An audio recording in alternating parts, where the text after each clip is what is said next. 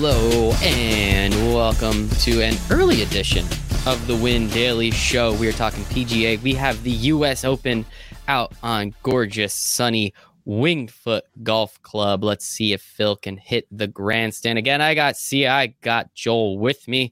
Sia, how you doing tonight, buddy? I'm good, man. I got to say, before we even get started, whether it's PGA or NFL or baseball or NBA, I mean, I can't say every week is awesome for us because that's not how sports and sports betting and DFS work. But holy cow, if you don't know already, like just go to the Win Daily Sports at Win Daily Sports on Twitter, for example. And you're going to see a lot of green screens. And I hate to be like super cheesy about it, but it's really impressive. You know, Jason winning 25,000. Mm-hmm. You know, I won a ton of money. I'm talking NFL, but in PGA, I won a ton of money too, not just with DFS, but my matchups, which I did put in Discord. I put some of them in Discord. We're just rolling. Even on Saturday morning, I put something on Stuart Sink at 29-1. It wasn't a huge amount, but, you know, it netted me a pretty decent payday. I mean, just everything was clicking. So I'm hoping that sort of transitions into this weekend because I think we have a pretty good read on this one too. I like that a lot. Yeah, I saw that Stuart Sink thing come through, and I was like, I think he was the one person I actually recognized in the field last week. Unfortunately, didn't even say his name, though. Joel, how you doing, buddy? Tell me some good stuff about NFL. Did you win a lot of money? Yeah, I'm excited. I actually did. I had a good week in the NFL. Something that was bizarre. I don't know if you guys saw this. The over-under for Clyde Edwards-Hilaire's rushing yards going into the game on Thursday night was 49.5. So, to say the least, I put a significant chunk of change on that, and I cashed on a significant chunk of change. So I had a good week, regardless of what happened after that. I was like, that's an easy over/under. But NFL is just fun, right? It's fun to be back. Like that's what everyone's talking about. You notice, like sites like ours, one thing, but like if you look anywhere on the internet, everyone is like so NFL content, pushing. So that's kind of like taking over everything. So it's nice to kind of get out of that and get back into the golf this week. And don't worry. We have a lot of that NFL content, though. Yeah. I promise you that. See ya. I was also going to say, for anybody listening right now or on the podcast, we actually have a nice NFL show for you tomorrow. We're actually bringing on a guest. Deep Dive Fantasy Football is going to come on with us. And we're going to break down, Michael, obviously, you're going to be on the show, so you know this. We're going to break down basically the against the spread ATS, but we're also going to dive into some DFS plays from each of the games and kind of what to stack, what not to stack. And of course, we're going to do that on SiriusXM this Saturday night as well. Mm-hmm. So we got a lot of NFL and the 80 model from Nick. I mean, there's so much coming, but I know this is a golf show, but for all those people who, I mean, obviously some golf fans are doing the NFL stuff and vice versa. So we have it coming from all sides. And fortunately right now, we're kind of crushing it. So please kind of dial in, pay attention, subscribe, get into Discord, read the articles. It's really a good time. And that Washington football team, man. That Washington football team. I got to love it. And also just a comment over here, SGuy840, telling us that our good friend Austin from Win Daily has been crushing it as well. I don't know if you noticed. I think he's been like 7 or 8-0 with his soccer bets since the restart of soccer a couple days ago. So if anyone's trying to tail somebody that's making a lot of money, we have the people over here to do it. I think that's very important. Yes. Can I say something in response to that, specifically to SGuy840? So what's really cool is some of these sort of fringe sports that don't get a lot of attention paid to them have the greatest edge, particularly from a sports betting and DFS standpoint.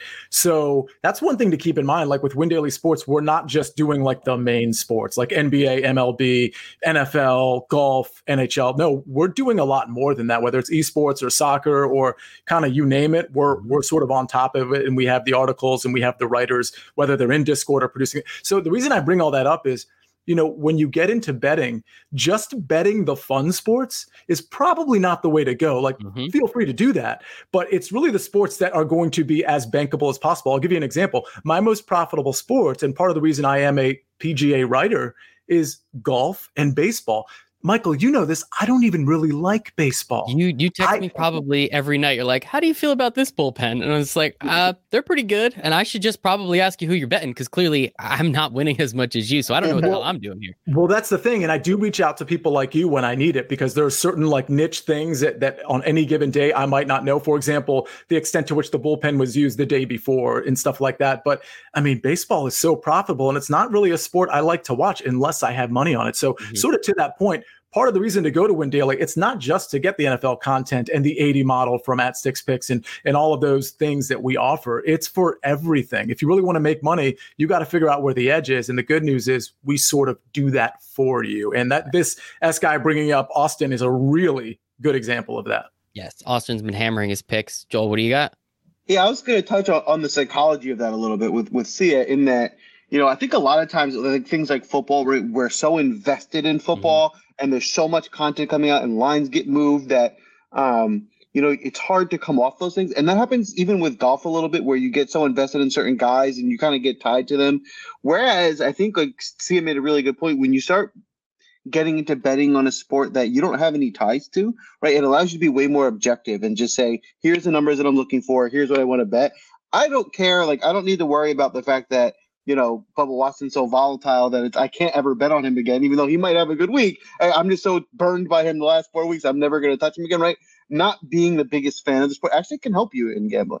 Absolutely. Fan is short for fanatic, man. I'm going to let my emotions, they're going to take over every time, whether I want them to or not. So I think that part's very important. And yes, we have the numbers, and it's about the process, whether it is sports betting, whether it is DFS, it's understanding the process. You're not going to be right every time. I think that's how Sia opened up the show, but you will be right more often than not if your process is right, if your discipline is good, and if your structure is correct. And we believe over here at WinDailySports.com that we do that.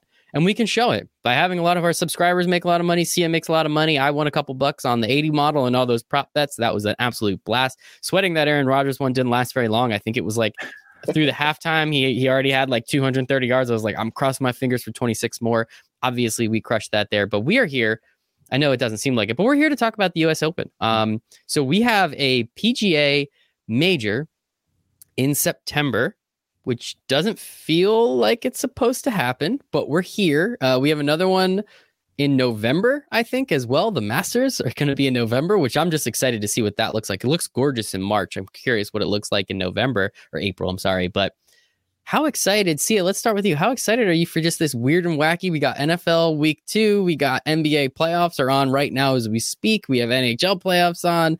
Baseball's winding down. I mean, I know we waited so long for sports, but man, this is friggin' awesome.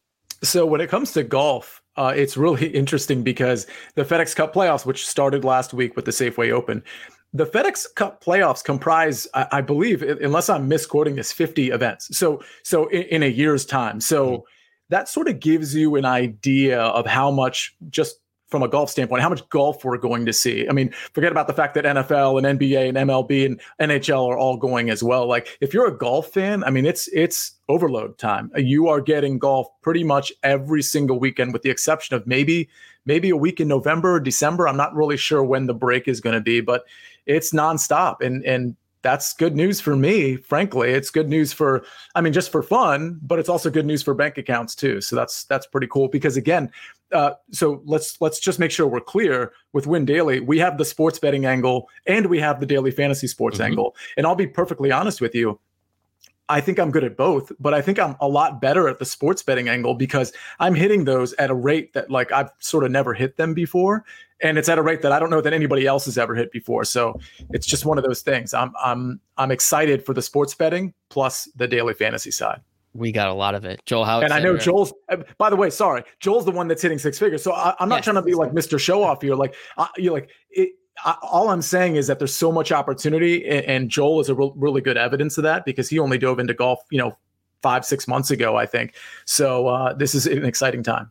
Joel, you're new to golf. Is this cool, I guess? Have the U.S. Open second week of the NFL season? It's awesome. I think the coolest thing about it, and I think one thing from a fan perspective and from a gambling perspective that stands out to me, especially this week, following last week, is this is a big deal. This is a bowl game, if you will, for golf. Whereas last week was like the opposite, right? It was a preseason game. It was an exhibition game. And DraftKings felt that way too, right? So if you look at the tournaments on DraftKings, they were so JV. They were like the biggest prize pool was like $200K. Like, they weren't great tournaments. And like, I honestly didn't play all that much last week because I was like, not great prize pools, a weird field. So I was like, I kind of got out of last week a little bit, it's not seeing what I love. But now we're back, right? The lights are on. This is a bowl game, right? Every single big golfer is out there. Plus guys that like from other tours are coming over to play in this tournament. So this means a lot to everyone. It's just a different vibe, and these are the ones that we get excited for, right? So now you're going to see every fun tournament DraftKings has to offer is available. So like now it's going to get where you get your juices flowing, where you get excited, and it gives us plenty of time to make some more money to invest more into the NFL on Sunday. That's right. Invest more money. Use that bankroll, build that bankroll, take that money, invest more, and win with us. All right, let's jump into it. We know Dustin Johnson won that FedEx Cup. Dude made a lot of money in just a couple days, so shout out to him. He is up at the top here. John Rahm is up here as well. Those guys are above 11K or 11K and higher. A couple other guys in this 10K range. See, I'll start with you. Of this high price range, I mean, last week we barely had any names in the tournament. We were looking at guys that are normally 6K and they're priced at 9K. This one looks a little bit more normal, if I may. This one looks like a little bit more of a normal tournament, and I'm excited to see a little bit. So how much are we paying attention to playing Winged Foot in, the middle of September? That doesn't really happen too often. How different is this US Open, do you think, going to be compared to some of these other ones, especially now with everything that's involved? Oh, this is going to be probably the hardest U.S. Open that I can remember. I mean, the greens are going to be fast. It's just going to play very fast. And my understanding is that they're growing out the rough. They'll probably trim the rough one more time before Thursday. But regardless, if you're off the narrow, it's already a narrow fairway. If you're off the fairway, and you're in the second cut, for example, you're pretty much in trouble. So to answer your question, it's going to play faster, which means it's going to play harder, but it's hard anyway. So it doesn't really matter what month you're in. It's going to play hard. It just happens to be in a month where it's probably going to play even a little bit harder than that. And so how do you feel about this top tier of golfers, just to jump right into the DFS side of it? Yeah, I got to really be selective here because this isn't really the tier that's going to be my primary focus. So I'm just going to go with John Rahm. He's so good off the tee. He's really good on approach, although sometimes, to the extent he has a weakness, sometimes he can be a little erratic on approach. But also, and this is a little narrative building, but John Rahm 2 years ago had a temperament that really wasn't really suited for hard courses in particular, because he just was one of those guys that things would get to him, like most golfers, but they got to John Rahm maybe a little bit more. But what I've noticed this year, particularly since after the restart, things have been pretty calm for him. He's able to take a couple bad shots, which you're going to have here, a couple troubling shots, and really he's been able to sort of rebound mentally, and he doesn't seem to affect him as much. So again, I know that's sort of narrative building a little bit, but considering his overall game and the fact that was a knock I would have had on him maybe a year ago, I like him. I don't think DJ is going to come back and be the same DJ. I don't think it's possible to come back after how good he's playing and then winning $15 million and then maintain whatever intensity DJ. Obviously he's not exactly Mr. Intense, but I just see him falling off a little bit.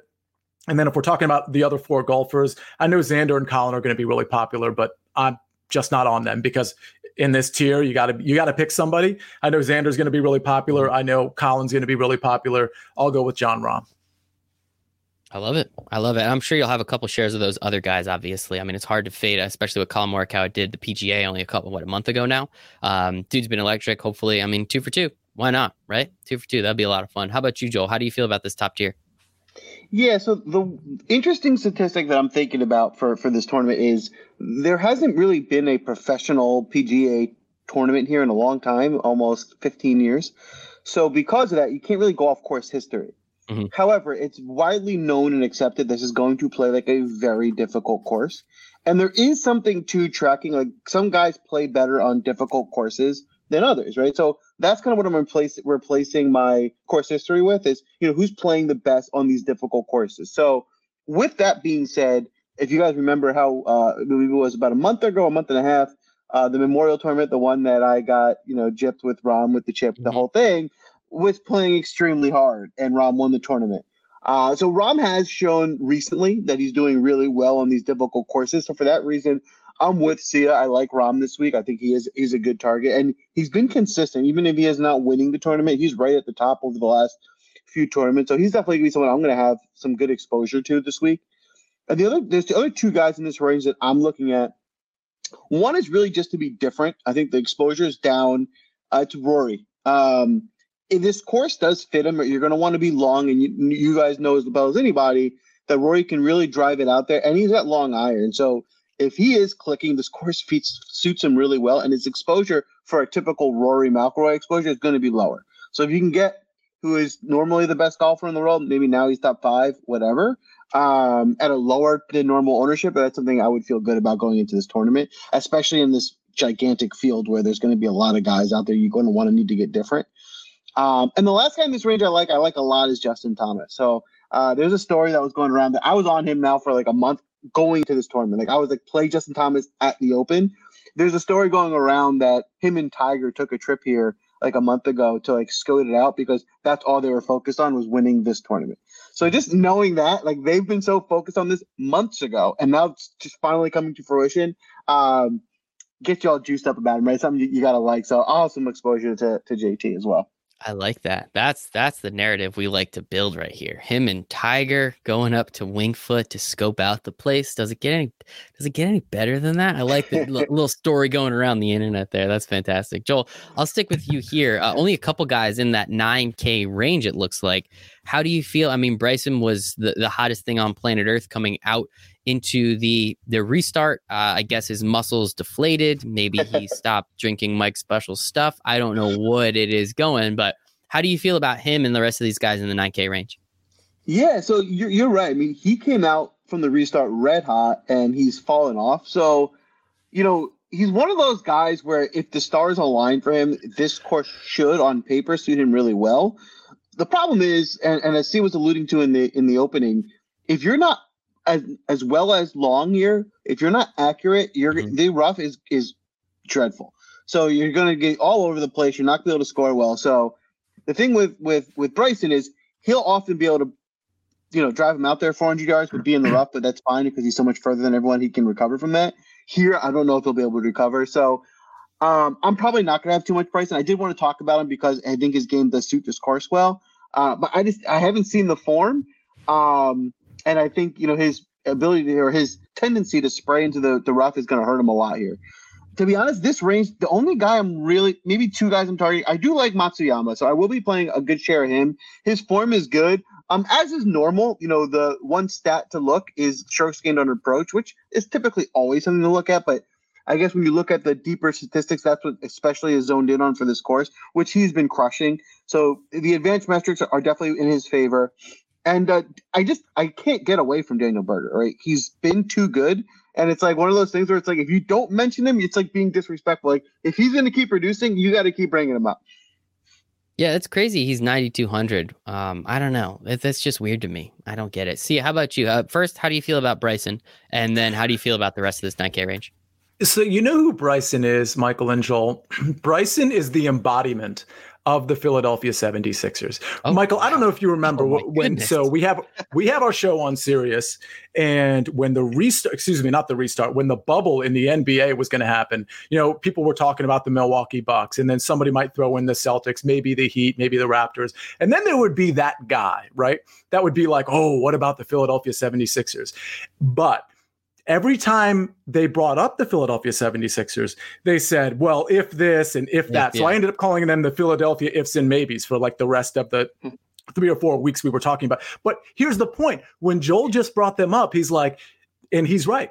Like on paper, if his game comes together, as soon as on a course like this, as soon as we start dropping an if or maybe if this, like that's when you can cut a guy out of your roster essentially. And so that's what Bryson is. Like, does he have potential? Yes, just like the Sixers had potential. Is he going to put his game together? No, just like the Sixers didn't put their game together. So, if you're playing the Millie Maker and you want to take a shot with one lineup with Bryson and Rory to be different because they're both under 10%, that's awesome. Like I'd absolutely endorse that as one of your 5 or 6 lineups in the Millie Maker. But outside of that, I have no interest in Bryson. I love it. Yeah. I mean, just the fact that you're able to rope in the 76ers and disparage Philadelphia. I mean, right to my heart, Sia. Right to my heart. I appreciate you so much. This is why I love you. All right. Now I guess we can talk about the rest of the 9K range. Because, what's with Daniel Berger? Why is he so cheap? Why doesn't this guy get the respect that he deserves? It's a good question. Maybe because he's not invited to the Masters yet, which is weird. But okay, so the guys I do like Berger quite a bit, and the reasons Joel kind of covered. By the way, this is a preferred putting surface for Daniel Berger. He's really good on these bent grass POA mixed greens, so that's going to favor him quite a bit. I like Webb Simpson. So Webb Simpson is one of those guys that's not very long, which will hurt you here because you'd like to be long, but you'd also like to be straight. So we've sort of alluded that like a few times. Like accuracy is probably more important than like, I shouldn't say probably, it definitely is. So even though he's going to be short and he's going to have to be like delivering on super long irons to the green, which is going to be tough in and of itself, I'd rather a guy that's doing that than a guy that's chipping out of the rough, you know, to get to a safe spot so then he can use maybe a shorter iron to the green. So I like Webb Simpson a lot. His approach game is fantastic. And of the 9K guys, that's probably it. I like Webb. I don't like Cantlay. I like Daniel Berger. And I don't mind Hideki at all, actually. So far in the lineups I've built, I don't have any of him, but I'll probably have a couple shares of him. And I probably won't be on Tony Finau. And that makes sense. Yeah, I mean, Hideki did some stuff a couple weekends ago, if I'm not mistaken. He started to get pretty hot. So making a run at that 15 mil, can't really blame him there. So that's our 9K range, obviously. So now let's get down to this 8K range a little bit. Got a little Tommy Fleetwood, some Jason Day. Mr. Woods is there. I guess I have to ask Joel, are we putting a lot of money? I mean, if we're building those narratives for JT, I mean, we're going to build the same ones for Tiger Woods, right? So because of that narrative, I'm going to have Tiger in a few lineups, but no, I'm not going to have a heavy exposure to him. I will not be recommending any bets on Tiger anymore. That ship has sailed. However, you know, like I said, and like we always say, with DFS, it's about a player pool. And Tiger is going to sneak his way. It's like one of the lowest players on my player pool. Low ownership, but I will have a couple because there is the ability for him to, you know, again, like Bryson, except for Tiger has 82 championships, so he's accomplished it, so he's there. This course fits him well, right? He has those long irons. His actually injuries haven't been a factor. So the last 3 or 4 tournaments he's played, his health has held up. So that's not the issue. It's just him getting consistent with the putter, putting together 4 rounds. So you know, he's taken this tournament seriously. He's been, like I said, he came here a month ago to kind of test it out. So for that reason, I do think he's in it. But again, I just don't love him at this stage in his career anymore. Yeah. I like Tommy Fleetwood a lot. Oh, just one quick thing before we move off Tiger. I'm just going to ask you to promise me right now that you have one lineup with JT and with Tiger in it. Is that cool? It's not only do I already have it, it was the first lineup I built. That's how it started. All right, we're good to go. Anyway, moving on. Thank you, Joel. And you know what? If that lineup ends up winning us a lot of money, that's gonna wait till next Tuesday. That's all I gotta say. But back to this range. I like Tommy Fleetwood a lot. I apologize in advance. I forget the name of the tournament. It was either like the Portugal Masters or there was like another country's Masters last week that he played in. It was a European tour. It was the Portugal Masters. Portugal Masters. Yep. That he finished third. And the problem with him in the U.S. the last couple month or so was his ball striking was poor, and so it was hard to kind of attack him or go after him in these tournaments because if he's not striking the ball well, it's hard to really target him. He finished with the best ball striking stats that he's had in a long time. So if that means he's coming around from that angle, then he's in form, and could it be a better time for him to come into form now? Now keep in mind the tournament, the Portugal Masters, is not the same field that he's going to see here. It's completely different. But, you know, ball striking, that doesn't really, in comparing against himself, right? It's not against the other people. So he got third, right? He did almost as much as he could do in that tournament, and the numbers are showing. So I actually like Tommy Fleetwood a lot this week. I'm definitely going to have a good amount of exposure to him. Another guy, I actually like this range a lot, and just for lineup building purposes, this is one of those weeks where I'm going to try and play very little people in the 6,000 range and try and make it as balanced as I can in the 7,000-8,000s, or get as many guys as I can in that range. So this is a area that I'm going to be heavily targeting. And Jason Day is one of them. Jason Day has come along over the last 2 months. He's playing really well. And back to what I was saying before, I'm going off of how you play tough courses. And Jason Day has played really well on tough courses. So this should fit his game. Like he tends to avoid bogeys well. And even though, as we all know, to win DraftKings, it's the guys who get the most birdies, there aren't going to be a lot of birdies to have, right? So I wouldn't necessarily target those Ryan Palmers as I normally would, because those birdie opportunities won't be as available as they normally are. So this is almost more try and get as many top 15 guys as you can, because that will be an easier way or a better way to score well in a DraftKings tournament. And Jason Day is certainly someone that will do that. Other than that, in this range, I do like Tyrell Hatton. If you guys know, early on, he makes every cut. Like, I think he missed 1 cut this year total. And he usually he gets a lot of top 10s. He cooled off a bit over the last month or so, but he was still playing well. And if you notice, during like round 3 and 4, the last tournament he played, and he really picked it up. So he started slow, but then he came around. So I think his form is really strong. And I just think DraftKings is continually underpricing him. He feels like someone that should be closer to 9,000 than 8. So for that reason, he's a good bargain for your lineups. I like that. I like that a lot. See, how about you in this 8K range? First, I got to ask. Tiger. Go ahead. No, not really. Tiger Woods will be a showdown play for me. Probably, lately what I've been doing is 1 or 2 showdown lineups on a Thursday, actually, and maybe one on a Friday, and then I do a lot more on Saturday or Sunday. But Tiger might be a guy with like a Tony Finau and maybe a Tyrrell Hatton, who I don't necessarily. I totally like. I like Hatton, but I just don't like him this week for some reason. He does play tough golf courses quite well.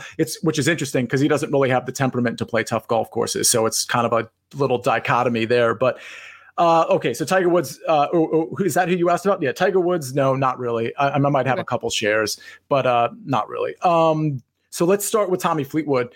Fleetwood, I kind of like. He has been kind of a disaster. The good news for building off what Joel was saying is he got to 3rd place because of an amazing Sunday. I think Sunday, this is just last weekend of the Portugal Masters, he might have shot like 7 under or something like that. So if we're talking about good form and like recency, like that was literally a few days ago where it seems as though he has dialed in his game altogether, because you don't shoot 7 under. I don't care who the competition is. You don't shoot 7 under unless you're kind of dialed in. So I might have a couple shares, but I'll tell you, I'm focused on Jason Day quite a bit. I think Jason Day is sort of like the perfect GPP play for a couple reasons. One, he does play tough courses hard, which was evidenced by his 4th place at the PGA Championship. And 2, he's coming off 2 very ho-hum performances. So that's going to keep his ownership down. Right now, I'm looking at his ownership. It's well under 10%. Even if it creeps up to 10%, that's way better than, like, let's say a Tyrrell Hatton, who's over 20% right now, because, these guys like Hatton, people are starting to talk about him, and he just gets into lineups because that's how it works. So I like Hatton, but at 8,100 and almost 22%, it's like, okay, I don't mind using him in a single entry or a 3 max, but I probably would avoid him in like a big GPP personally. The other guy I like in this range, and the only other guy I like in this range that I'll have a lot of, I should say, is Adam Scott. I think Adam Scott has been pretty good. If you remember, and this is featured in my article on WinDailySports.com, I featured Jason Day and Adam Scott because Scott came back the latest of all the people from the restart. I mean, he waited, I think, till the PGA Championship. He's played 3 tournaments. He did fine at the PGA. The next 2, he was pretty good. But considering the amount of time that he waited, he's played pretty well. And I think he's going to be ready. This is the type of golf course that I want a guy with pedigree, a guy that's been tested, a guy that's won big tournaments before. And so Adam Scott fits all of that. I like Day better than Scott, but I like them both.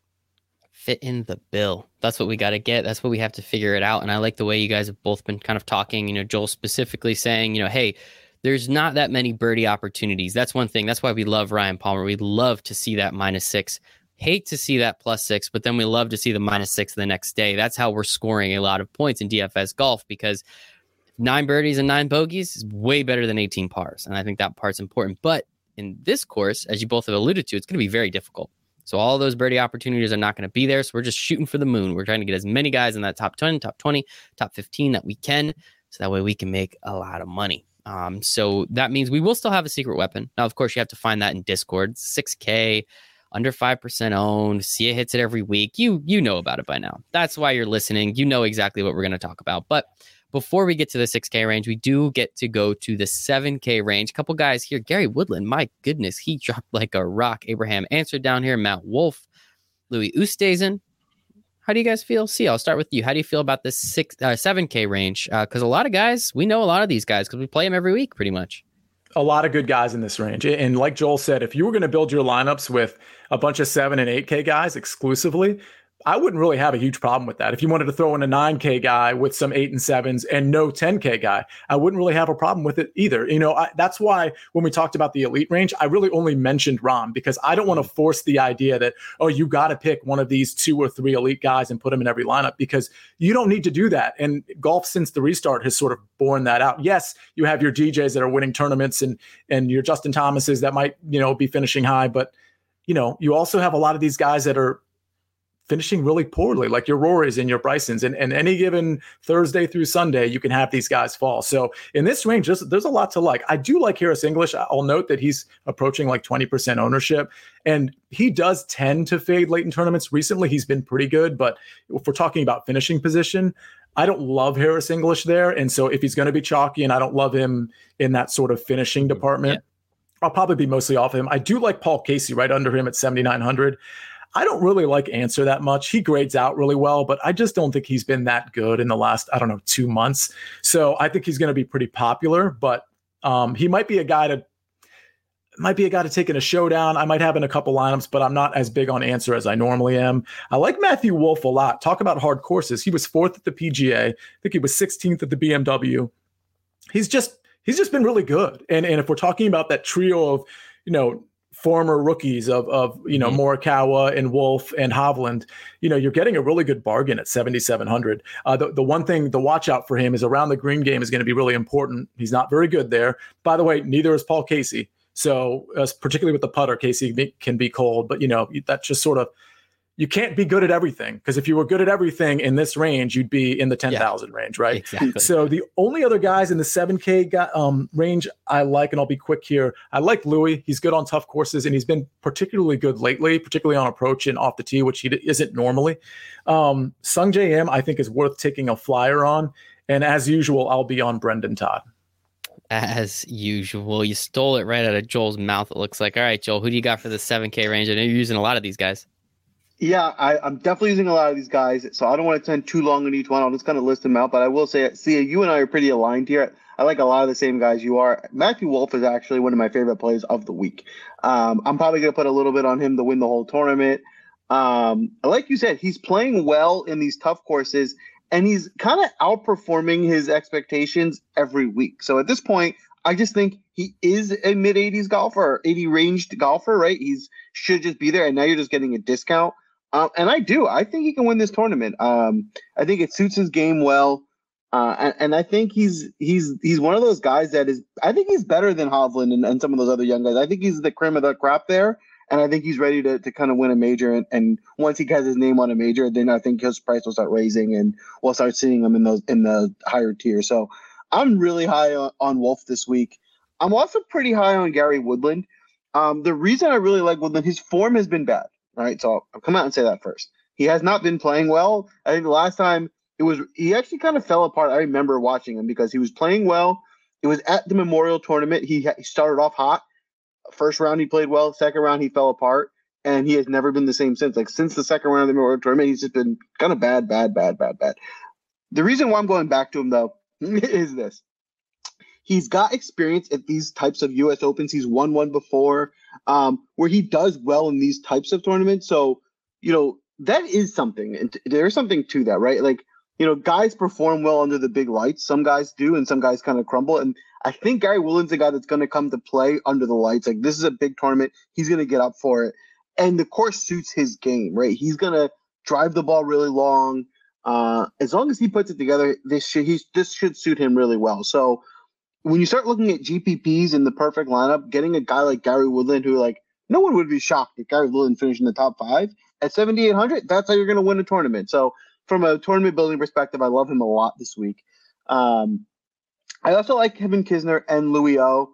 I refuse to say Louis O because I'm going to butcher his name and it's embarrassing. But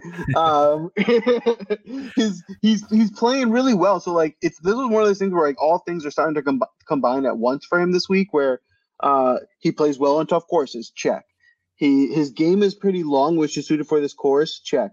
He's in form. He's playing well currently. Check. So nothing is telling me not to play him, right? So if everything is aligning to playing him this week, then yeah, let's go play him. So he's another one of those guys where I'll probably bring him up again at the end of the show. Not only will I have him in some lineups, but I'll be looking at him for some top 20, top 30 bets as well. Kind of scrolling down a little bit further here, I think Sungjae Im, kind of same take on him as Sia. Not someone I'm going to have too much exposure to because he's kind of been hit or miss. However, beginning of the year, he was one of the best golfers on tour, finishing top 10. Since the restart, he hasn't been, but over the last 3 or 4 tournaments, he's been much better. So it's almost like he's coming back into that beginning of the year form. And just so you guys know, if this tournament was on whatever, March something, so he would have been priced in the 9,000s or at least in the high 8s. So just we're getting this like a recently pricing, which is good. And those are the types of guys that help you win these tournaments. Is like, this is a guy whose pedigree is better than the price tag. So for that reason, he'll be someone I'll have in a lot of my tournament lineups. As this go down, I really like Brandon Todd, and I think the reason is a lot of what Sia was laying out earlier. This is a course where you're going to need to be in a lot of fairways because once you start getting into the rough, you're going to start crumbling and start going 3 over. And once you start doing that, you kind of it's mental, and the whole thing just kind of unravels from there. And Brandon Todd's really accurate. He's really accurate off the tee. He should be able to avoid the rough.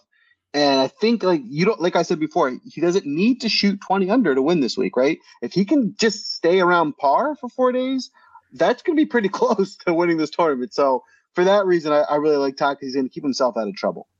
I love the last guy in this range I want to mention before we cut it off is Alex Noren.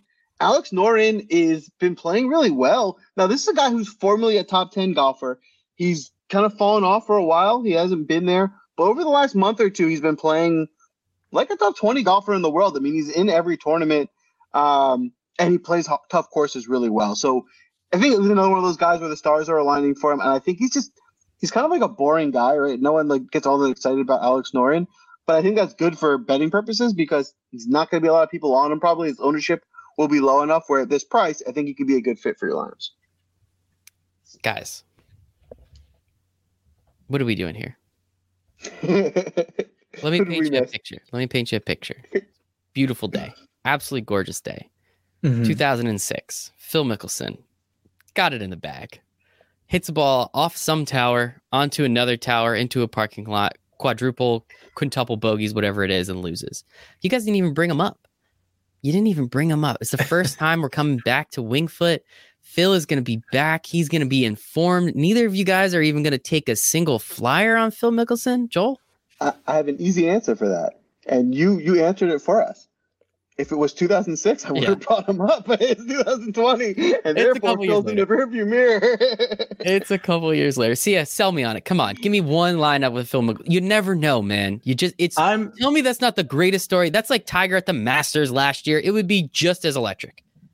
I'm fading Phil Mickelson like I'm fading Brandon Steele at the Safeway Open because, you got to get Brandon Steele in your lineups. Like, no, there's no gotta and Brandon Steele that should be involved in any sentence unless there's an additional word, and that word is fade. And I would apply that same logic to Phil Mickelson. He's been awful. So no, thank you. 0 shares. You're wasting your money. Put him in a showdown if you want. Maybe he can be good for one round. Joel, promise me this. Justin Thomas, Tiger Woods, Phil Mickelson, one lineup. That's all I'm doing that, and I'll send it to you. I'm doing that, and I'll send it to you tonight. Yes. Now, I will say this. I don't know if you guys saw this, but some guy bet an absurd amount of money on that's Phil why I brought to it win. I can't remember what the number was or even what the odds are, but it was some ridiculous number like $76,000 or something. Maybe that's what he'd win. But yeah, it was, hey, man. Again, it's like Tiger at the Masters last year, walking up to the 18th with his kids there, his girlfriend, I think. I don't really know the whole family dynamic there, but man, how electric would that be? Phil Mickelson, man. Phil Mickelson. All right, we'll move on from these jokes, I guess. Sia, we'll go back to you. This 6K range. Joel, as you already said, you're not going to be living here too much. I'm sure there's a couple guys you do like, but Sia, we always know you got your you have your secret weapon. We release that every Wednesday night in the expert Discord chat. Make sure to hang out with us, windailysports.com/chat. You get a free membership and you get 7 days to our expert chat where you get to chat with Sia, you get to chat with Joel. You get to talk about sports betting. You get to talk about matchups, which is where Sia has been making a boatload of money recently. And then you also get football, basketball, baseball, and everything else that you have free for 7 days. Sia, talk to me a little bit about the 6K range. So I would agree that this is probably a range to avoid. It starts with Chez Reavie. I like him. This is another guy that is a very accurate guy off the tee, and he's been playing really well. So it's 6,900. I mean, honestly, I think Chez Reavie probably should be in the low 7,000 range. So he might be mispriced, much like Matt Wolff is mispriced, by the way. Would we be surprised I think he's 7,700, if Matt Wolff was 8,900 where Fleetwood is? Would we be surprised if he was 8,500, where I believe Adam Scott and Jason Day and like Patrick Reed are? I mean, I mean, Morikawa was 10,000. Why can't Matt Wolff be, 1,500 less than that? It doesn't really make sense. So I think Chez Reavie probably belongs. He's definitely not long off the tee, but he probably belongs a little bit higher on this list. Kevin Streelman at 6,700. He's been really good lately. He's another guy that's very accurate off the tee, but probably he's not very long. So I like him at 6,700. And then if we go down the list a little bit, I like Adam Hadwin. He's been pretty good, and he's good on approach, and he's typically pretty good off the tee. And Tyler Duncan really failed us last week. He was in a couple lineups that could have made some money that didn't, because he was pretty much awful, probably the worst tournament since the restart. But he is pretty good off the tee, and so he won't have any ownership. So if you were doing 10 lineups, he belongs in one of them. I love it. Joel, talk to me. Couple guys. Yeah. I'm completely aligned with Reavie. He's just underpriced. He shouldn't be this low. He's just a better golfer. The weird thing about him being underpriced is this: Wolff and those guys, they're young, right? They haven't had that much exposure, so pricing them is still relatively new. Reavie's been around. We know who he is, and he's consistent. I mean, he's not a great golfer, no, but he's not bad. I mean, he's consistently above average. So for that reason, I really like Reavie, and I'm going to be playing him a lot this week. He's one of my favorite low-price plays for this reason. Like we were saying before, he's in good form in that he's been playing really well leading up to this, and he's really good at avoiding bogeys and scrambling and kind of staying out of trouble. So on a course that's not going to require 30 birdies to win, and he can just kind of keep not getting bogeys and stay in the mix, getting a guy in that could potentially be a top 15, 20 guy at this price is what you're going to need. So really love Reavie for lineup building reasons. I'm only going to list a few guys in this range to talk about. One second, just talk about Reavie. I know last week's tournament was really weird and wacky. We barely had anyone in it, but correct me if I'm wrong. I feel like Chez Reavie was like 9,200 last week. I feel like he was very expensive last week. And again, I know that the field's not even the same, but it's crazy that he has that big of a drop. That's just really wacky to me. Not really. It's the talent pool it's night and day. It makes sense. I mean, I agree he's mispriced, but I mean, he wouldn't, if he was fairly priced, it would be like 7,300. Okay. All right. Well, it's funny because that was actually not on Reavie. I was going to bring the same thing up about another golfer in this price range right now, and it's Joel Dahmen. Joel Dahmen, I know, was priced in the high nines last week, and now he's 64. And just looking at the discrepancy, but it is for that reason. It's just a completely different player pool. So the best players in that pool is like Siwoo Kim, who's like a 7,300 here. So that's just what it is. But it's just funny to think about, right? This guy last week would have had to pay that much, and now I'm getting him for 64. It feels good, right? It's like, hey, for that kind of discount, value, man. It's all about value. So be honest with you, I'm going to play Joel Dahmen this week because I love him. He's made me a lot of money, and he's a good golfer. Reasons why you should play him is because he's probably a better golfer than his price tag. However, being honest with you, I love him. It's partially a personal thing, so don't play him based on that. Just my own personal thing. You shouldn't be doing that. However, I do think he's just underpriced. So sheer value alone, I think if you have to pick someone down in that price range, he's the guy, one of the guys to target because he's just better than that price. This course is going to be a challenge for him for this reason. He's volatile. He's probably going to blow up one day, and when he does, it's going to be hard to recover because it's not as easy to get the birdies to get you back. So he's probably a better showdown slate type of guy than full tournament. But a few shares definitely I'll have of him this week. The two other guys in this range that I want to mention, Jason Kokrak. He's from a course fit perspective. One, it's just fun to say his name, so it's always good to get some guys who are good names in your lineup. But two, from a course fit perspective, he gets the ball out there nice and long. Again, because that's the kind of the topic of this segment, I think he's a little underpriced. It's close. He probably should be in the low sevens, and he's in the highs. So it's not a big discrepancy, but I just think he's better than he's getting credit for it, and he's playing well. So he's definitely someone to target in this range. And then I'm gonna throw out one that's like kind of out of left field that no one's probably ever heard of, and he's a 6,100 cost. But if you have a lineup where like you absolutely love five guys and you have to fit someone in at 6,100, that's the reason to play him. Don't play this guy just because you think he's going to be good. But if you're one of those where like I love five guys, I just need to figure out maybe one guy that can get me in there. He's an amateur. He's the number one ranked amateur in the world. His name is Takumi Kanaya.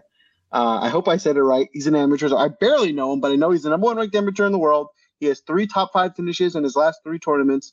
And so if you figure this is an up and coming guy that maybe not a lot of people heard of, but he can obviously is a good golfer. He's the number 1 ranked amateur in the world.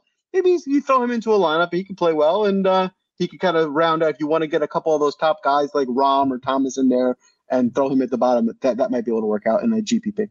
I love it. Everybody roots for those amateurs, right? And it's always great. I think we're on CBS this year, if I'm not mistaken, or is it back on NBC? I don't know. It feels like it changes every round, but it's always fun. Those last couple of days, them checking in, and it's just like, everyone's like, -8, -9. It's like, look at these amateurs. They're doing great. It's like plus only +6. They made the cut. It's like, great job, guys. But that is fun. And I don't think you're going to get that information too many other places. So we appreciate you there, Joel. So that is our DFS breakdown for the US Open. But don't worry, we're not going anywhere. This is the fun part now. Now we get to talk about betting. Now we get to talk about 30-1 and 60-1 and 5 million to 1. So I can just put a bunch of single dollars on all these guys and hopefully one of them hits. Sia, what do you want to start with? We want to start with just outrights first, and then we'll move to those first round leaders. And then to some head-to-head matchups. Yeah, I'll start with the outrights. By the way, I'd be remiss if I didn't mention Ben Hun-An. He's in that 6,000 range. Mm-hmm. He can be a little erratic like anybody in that 6K range. But if you look at his track record over the last 3, I think he was 22nd at the PGA. He missed the cut at the Northern Trust. And then his tournament after that, I can't remember which one it was right now, but I think he finished like 16th or 14th. So he's in really good form. And honestly, again, maybe a better showdown play than an all-around tournament play. But he'll definitely be in a couple of my line. If I make 20, he'll definitely be in 1 or 2 for sure. Just FYI. Okay, so outrights. I'm going to start with the guy that we sort of pumped up from the beginning of the show, Daniel Berger. 33-1, I think, is a fair price on Daniel Berger. And I think he is one of the top 6 to 8 golfers in the country. So I don't have, and maybe he's probably on the back end of that. Don't get me wrong. He's probably closer to 8 than he is to 1, of course. But I'll take 33-1 odds on a guy like that. Adam Scott at 50-1. I'm not in love with that one, but that's just when I was first looking, that was one I was gravitating to. Matthew Wolff, I know Joel's probably on this one as well. This is DraftKings Sportsbook. He's 80-1, plenty of value there. And then if we're going to go into the triple digit range, a few guys that I like as outrights that maybe I don't have as many shares in DraftKings, but I like as outrights because if they put their game together, that big the ifs and maybes, they can outright win this thing. And that's Abraham Answer at 100-1. And then if we're really going to get cute here, Kevin Streelman at 150-1. And then if we're going to go bonkers, Adam Hadwin at 225-1. And that's it. That rounds it out. Mr. Hadwin's getting at least $1 from me. I'll be very honest about that one. 250-1. Come on. Put a single dollar on it, people. It's fun. That's why we do this. It's $1. Joel, what do you got for those first round leaders? Yeah, and while I go through this, the first thing I want to say, a fun exercise, if you guys have never done this before or are new to this, going both ways I do this. Look at the leaderboards and what their odds are, right? And then compare it to their DraftKings prices, right? So if you see a discrepancy where somebody's odds are way higher than their price, maybe it's a good idea to play them because there's missing something, right? And then vice versa, right? If you see where, someone's DraftKings price is way high, but their odds are way low, so it doesn't add up, it's like, all right, well, maybe I'm getting some good odds here, so I'll play them. So I look for things like that and see if I can find a gap, and then that's where I'll either target my bets or vice versa. I'll target guys who I'm betting on in DraftKings. So I did a lot of that this week. So a lot of the guys that I'm going to mention here, you've already heard me talk about in the DFS world, but I'll just kind of mention the bets. I love Wolff. One thing I will say, especially on guys you love who aren't like the top 20 guys, yeah, it's fun to put $20 or something on them to win the tournament, $5, $1, like Michael said, right? Just have some action on it. But if you're really going to put some real money, like I wouldn't recommend putting like a serious bet, like the same unit you'd put on a football game on betting a golfer to win a golf tournament. Like that's insane. But what you can do is bet top 30, bet top 40, right? Like that's way more reasonable. And like your guy, as long as he plays well, right, should be able to get in there. And you're still getting pretty good plus odds, right? Like if you think about it this way, so yeah, this is not to ruffle your feathers, but I know this is going to. What was the odds of the Redskins game going into the week? Well, they were plus 6.5 when I got it, but they were plus 6 when the line closed. So the money line? Yeah. It's a good question. I'm guessing, Michael, I don't know if you can do the math there. I'm guessing they were like plus 240 or something. Yeah, I think it was close to 250, if not a little bit higher. So that sounds about right. And so, listen, they won the game. They played great. But at the end of the day, right, they were going into the year expected to be one of the bottom teams. They were not expected with that. That's a pretty big dog for the NFL, right? So if you're getting plus 250 money line and you hit that, you're pretty happy about that win. Well, now you start looking at what golfers you can get in a top 30 bet or a top 40 bet at that same range. And like, they're pretty reasonable, right? So from that perspective, it's a good bet to target, right? If you're telling me it's the same as betting the Washington to win money line over the Eagles, you get those same odds on a guy just finishing top 40. So some of those guys that are in that top 40 range to look at, that will get you between 200, between 200 and 400 are guys that we've already mentioned, right? So Joel Dahman, right? Not great, but he's someone that can get you there. Siwoo Kim, plus 163. Eric Van Rooyen, who's, a good golfer, someone I could definitely see in a top 40 bet.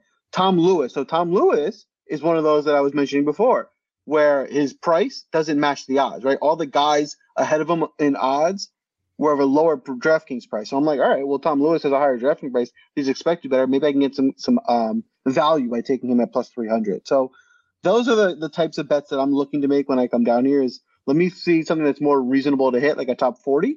And then let me see, where the prices are and what makes sense. So someone like Tom Lewis, certainly Ches Reavie. Those are the guys that I'm targeting here. I love it. You know what I want you to do now, Joel? Try and pick out like all the top 40 winners. See if your book will let you parlay them together, because that's how we're getting real plus odds there. That's how we're making real money, bud. And just $1, you just got to put $1 on it at that point. DraftKings won't let you. I've already tried. Of course you have. Of course, buddy. Of course. I mean, you have enough bankroll at this point. I hope you tried everything. So, all right, let's get to the fun stuff. I know we all love showdowns. That's where Joel makes his bread and butter. Sia, you love those first round leaders. Let's get to those now. Talk to me a little bit. How are we looking at this? I mean, we talked about a couple of them already, I'm assuming, but how are you feeling for those first round leaders? Sorry, you caught me daydreaming about opening my phone app and seeing what Joel sees sometimes, which is like, like that big trophy, like after they've basically given you the money, it's like, you've won $150,000 and like, or whatever. The one time where Joel won 50,000 and he was pissed because Rahm got completely robbed on like a ridiculous penalty. Like, I don't even know what my range of emotions would be. Like, I just lost 150. I want, like, that's a whole nother show. Do you want to comment on that, Joel? What was your first thought knowing that you had lost to 200? Well, I will say, and a writer who wrote about the loss said it first, so I'm taking his line, but Rahm didn't get screwed at all. Rahm won the tournament. Nothing that didn't affect Rahm. That affected me way more than that affected him. He didn't lose $150,000. I lost $150,000. He still won the tournament. So, and the guys he said, like the biggest effect that penalty had was on me. That was who it affected more than anyone in the world. So, from that standpoint, listen. Yes, that sucks. I would much rather have $200,000 in my bank account, but I'm a glass half full guy. And what it did get me is here with you guys. I'm, on this show, there was other opportunities that it brought on. So, yes, I would take the $150,000 any day of the week, but it wasn't all negative. So yeah, I think Joel just told us we're worth at least $75,000 each. That's kind of what I heard from that. Well, so I was doing the quick math, and if we're just going to do like a ratio, like pie chart, I was thinking I was more in like the 75% of that range, and you were in the 25%. But I'm speculating completely. How about you can be 100, I can be 50? Does that sound fair? Okay, yeah, 66 and a third. All right, I'll take that. That's cool. You're not angry about that, right? Come on, please. 66 and 2/3. Sorry. Anyway, okay, go ahead, Joel. I was gonna say if the Tiger and JT lineup comes through this weekend, and Phil, we can start. No, I'm doing the Phil. I'm doing it. Love it. There we go. Let's go. Phil Mickelson. I'm going to put what are his odds? I'm going to put $1 on him. Don't even tell me. I don't even want to know. I'm just going to put $1 on him. If you're going to do that, just do first round leader, because there's no way, like, it's literally an impossibility that he wins this tournament. Actually impossible. Nick told me it was impossible that the Cardinals were going to win this weekend. He also told me it was impossible that the Jaguars we're going to win this weekend. The impossible happened. Lightning strikes twice. Gardner Minshew, magic. Jags was a surprise. And the Cardinals, they play well against the Niners. Last year is good evidence of that. Okay, so here we go. First round leaders. Daniel Berger at 40-1. And not as long as I normally like to go. Harris English, a guy that I'm not really on in DFS. I mean, I will have a couple shares, but he can come out firing. There's pretty good empirical data supporting that. At 66-1, I think that's a good price. Louis O, when he really plays these tough courses well, it's usually like from the start, and all of a sudden you look up and it's, he's on hole 17. It's like 12:30 in the afternoon and he's 7 under or something, which of course won't happen here, but at 66-1, that's pretty good value. And then those super long shots, Streelman at 90-1. I've mentioned him, and Adam Hadwin at 125-1. Love it. Why are Berger's odds better for the whole tournament than just the first round? That's weird, right? Not really. No? It happens a good amount of time. In this particular case, they're thinking Berger's sample size over 4 rounds is going to be better than the first round. Or his score over 4 rounds is going to be better than what it might be in the first round. Makes sense. Makes sense. What you'll see for every tournament is the way that usually works is the lower odds you have, the high to win the tournament, the slightly higher it will be for you to be in the first round, because there's a higher likelihood that you can be the best player for 1 day than 4. And then vice versa, right? The best players will be the other way around, because the likelihood is they'll be the best over 4 days, but over 1 day it's more volatile. So that's kind of how it lines up each week, and you'll see that. So my first round leader looks at, and I don't have as strong of a conviction play like I did HV3 a couple of weeks ago, where we actually hit it. But the guys I'm targeting, and I put it this way because it reminds me of RG3, yeah, only 55 minutes. Yeah, I'm surprised, honestly. Anyway, sorry, Joel. Thanks for that. Carry on. I apologize. No, so the guys that are kind of guys that I like that, maybe I'm not going to be as high on to win over 4 rounds, but are going to do well, and they can maybe get me there for 1 day. So one that I'm going to be targeting is Alex Noren. I'm going to be playing him a few different ways. Definitely a top 40 and top 30 bet. I'll probably be taking him on a first round leader bet. I'm definitely going to be playing him in matchups. So he's a guy I just like to bet. I just like him in different betting ways this week. Another guy for first round leader that I want to look at is Kevin Na. So Kevin Na, I don't like Kevin Na for 4 days. No way. No, thank you. But for 1 day, I do. So for first round leader, yes, and definitely showdown. So when you're building showdown lineups, like, keep not if he comes out on the first 2 days and is just atrocious, then fade that. Don't keep playing it. But like, if he's hanging in there, there is a day that Kevin Na can easily get you 3 or 4 under, which here will be awesome. So I definitely like Kevin Na for a first round leader bet.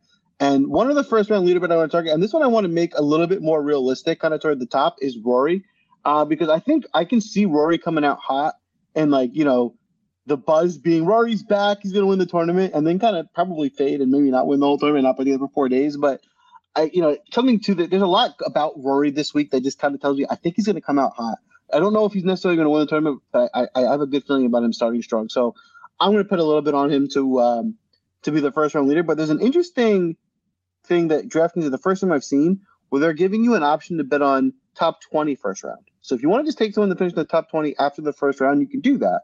And so that's where, even if like I was saying before, if you want to have some fun gambling, you can try and place some guys you like in the top 20. Those are more reasonable bets that can actually happen. So if you want to put a couple of shekels on that, then I think that's a more fun way to do it, because now you don't have to rely on him. Listen, you finished in 5th, you made a great bet, and at least you still win money. And you still win money. Yeah, there's a lot of different ways to bet on golf. And it just seems they keep coming up with more and more and more ways, which is kind of cool. I think it's good for the sport. I think a lot of people have fun with it, as we're seeing again. We highly suggest you do not put a single unit on any of these golfers to win a tournament. If you do, shout out to you, man. I want you to win all of it, believe me. But that's insane, right? Like, that's just absolutely absurd. That's why I make the joke, but I legitimately just put $1 on all these and kind of cross my fingers. I mean, at that point, it's $10. If I hit one of them, I make all my money and then some back. So it really doesn't matter. It's so much fun. Sometimes it's very quickly out of the way. Other times, hey, it's fun. What do you got, Joel? I was going to say that is 100% like the way to bet golf, like 100%, because go into it, whatever bet you make with golf, as much as knowledge as you think you have, it's a crapshoot, right? You can't predict 1 out of 100 guys to win with a ton of confidence. So like, listen, like Michael says, you put $10 out there, whatever, you lose $10, no big deal. But if you hit and you makes it into like $200, like the feeling that you won is still going to be high. The feeling that you won 200, like, you don't need to have the huge money. You're still going to be stoked that you hit that bet that you bet on it early. The fact, you'll probably regret a little bit that you bet $1 only on it. Yeah. But That is the other side of it. It's like, what if I put $3 on this guy at 125 to 1? That would have been pretty cool. But exactly, it is what it is. And one thing that you said, yes, it is difficult. It is hard to have an absurd amount of conviction on one guy against the field. But one place we know that Sia is pretty damn good. It's one guy versus another. Now, I didn't see Jordan Spieth's name, I don't think, unless we just totally skipped over him. So I don't know if that's a guy that we're trying to play against. But Sia, talk to us about some of these matchup bets that you've been hammering recently.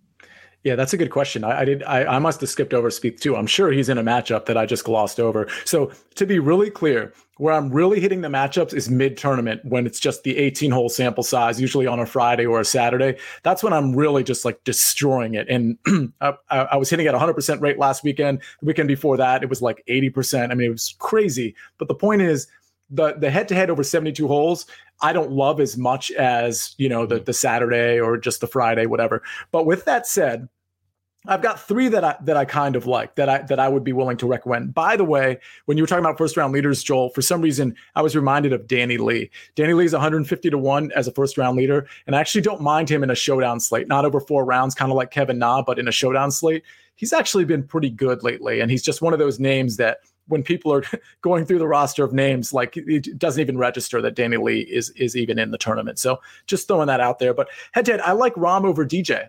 I really do. I think Rahm is going to outplay DJ. And I don't even think it's going to be, I don't want to say I don't think it's going to be that close, because obviously they have a ton of upside, the both of them. But I'm going to break news right now. Are you guys ready for this? Whoa. This is crazy. Are you ready? It looks like you guys are sitting down, but just for the sake of safety, I want to make sure you're actually sitting down. I need like a thumbs up, or you sitting down? Okay, I got a thumbs up. All right. Dustin Johnson. Are you ready? Dustin Johnson, the FedEx Cup winner, 2020, is going to miss the cut at the U.S. Open. Boom, there it is. Wow. I know. I want to clarify for everybody listening, that's not technically breaking news, but I love the way you set that up. That was it's breaking news. It's going to happen. Yes, well, that's called conviction, Michael. Yes, conviction, I'll give you that. But I thought you were actually going to break some news. You were looking at your laptop. I was like, holy shit, are we going to do this? This is going to be awesome. But this is still awesome. I still like it. Okay. Talk to me in 48 or 72 hours, and we'll talk about whether I broke news or not. Go ahead, Joel. Well, see, I'm pretty sure that is a bet that you can place. Are you going to place it? Well, on my site, because I don't use DraftKings because I'm not allowed. Technically, I guess I'm not allowed to use my site, but I don't think that's offered. Those are sort of never offered on the site I'm using, that I use for fun only, obviously, not for real money. You just like to look at the lines because we talk about betting. I mean, it's it's called preparation. Hi. Yeah. So I like that one quite a bit. Streelman over Dahmen. I know we like Dahmen, but over 4 days, I think he's more prone to the big blow up versus a Kevin Streelman, who I think is more of like a safe type play. Now, don't get me wrong. Dahmen's good off the tee, just like Streelman is. He's pretty good with accurate drivers and things of that nature. But I've just seen him blow up, and just when he blows up, it's a complete disaster. So that's sort of the angle there. And I like Berger over Decky. I like both of those guys, but I'm getting Berger at like minus 118 on DraftKings. I like that one. Those are the three head-to-head matchups I like so far. Again, mid-tournament, it'll be a different story. Mid-tournament, yes, I will make sure to check in with Sia, and I am currently I'm looking for those lines, Joel. I don't know where I found find them. Yeah, where I found is it? How far down is it? You got to go. If you're on, I'm on the website, so I'm on my phone. It's tournament lines, matchups, and then there's a whole section called Make Miss Cut.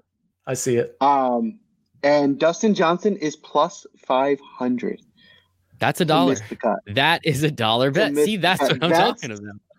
See, originally when you said it, I was like, I don't like that. But plus 500, I kind of like it. That's pretty good odds. That's huge odds. And I could see it. I mean, listen, Dustin Johnson, we saw what happened very early on in the summer. He blew up. He looked terrible. And everyone was off of him.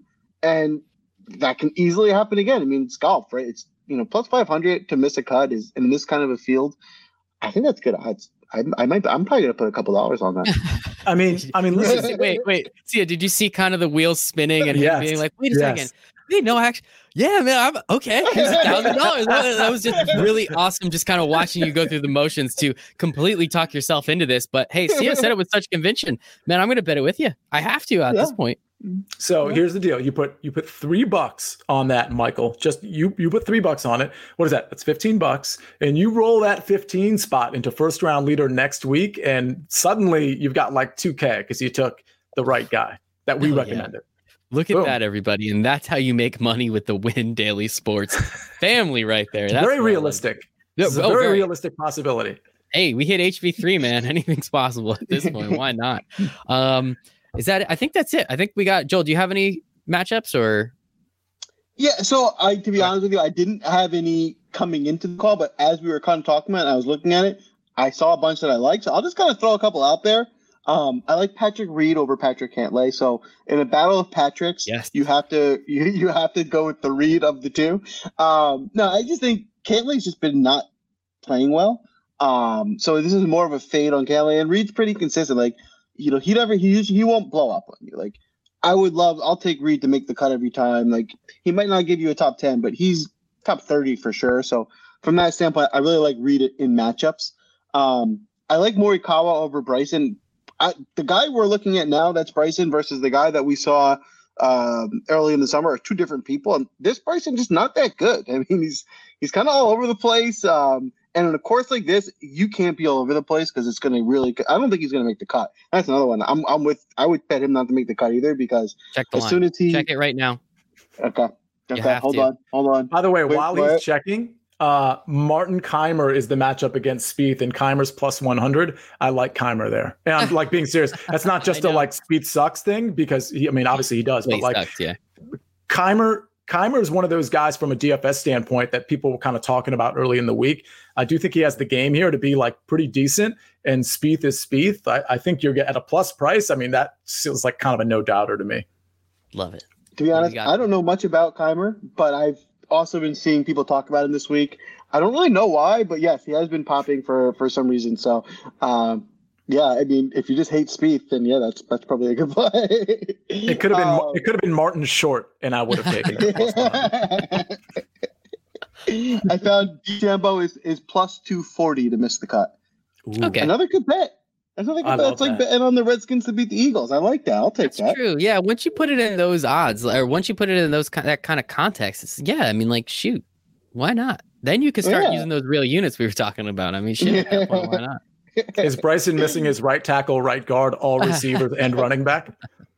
I'm surprised. He kind of is. If we're carrying out the metaphor, he kind of is. Well, Bryson's more like added a bunch of people with his steroids that he's been taking over the last. Allegedly. Come on now. Stop it.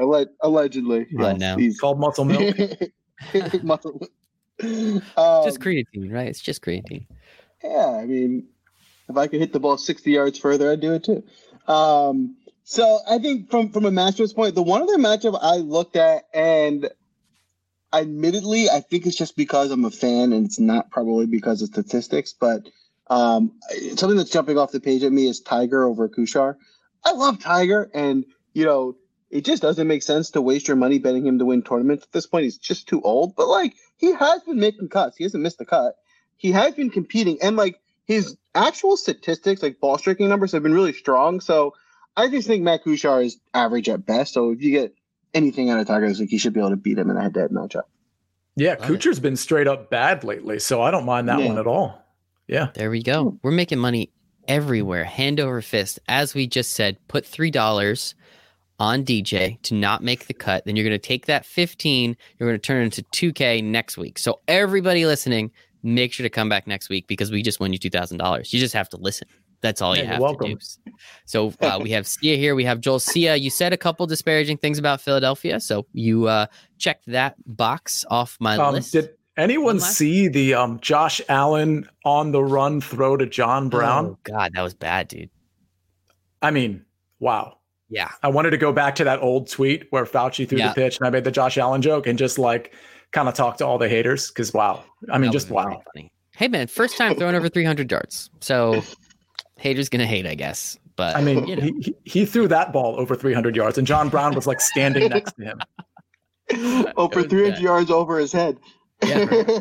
Hey, he has a rocket arm, and you don't forget that. Thank you for that, Bills fans. You are now angry at and Sia, where can you talk to these people online? Because I've noticed you've been gaining some followers. I think it is all this sauce you've been talking recently. I don't know. It's at Sia Nejad, SIANEJAD. So check me out. Love it, love it, love it. Joel, where can everybody find you? I'm at Draftmaster Flex. Draftmaster Flex. Both of these gentlemen are hanging out in our expert Discord chat. As I said before, windailysports.com/chat. 7 days free of our expert chat, which means you get Thursday night football, you get all day Sunday, you get Monday night football, you get the next tournament as well, because we start talking about that stuff a couple days early, as you're hearing. So we'll make you a lot of money. Make sure to come back next week to turn that $15 into $2,000. I am at Michael Raziel 1. Please follow us at Win Daily Sports. For Sia, for Joel, for myself, for the rest of the Win Daily Sports family, we hope you make it a very profitable U.S. Open. DJ's going to miss the cut.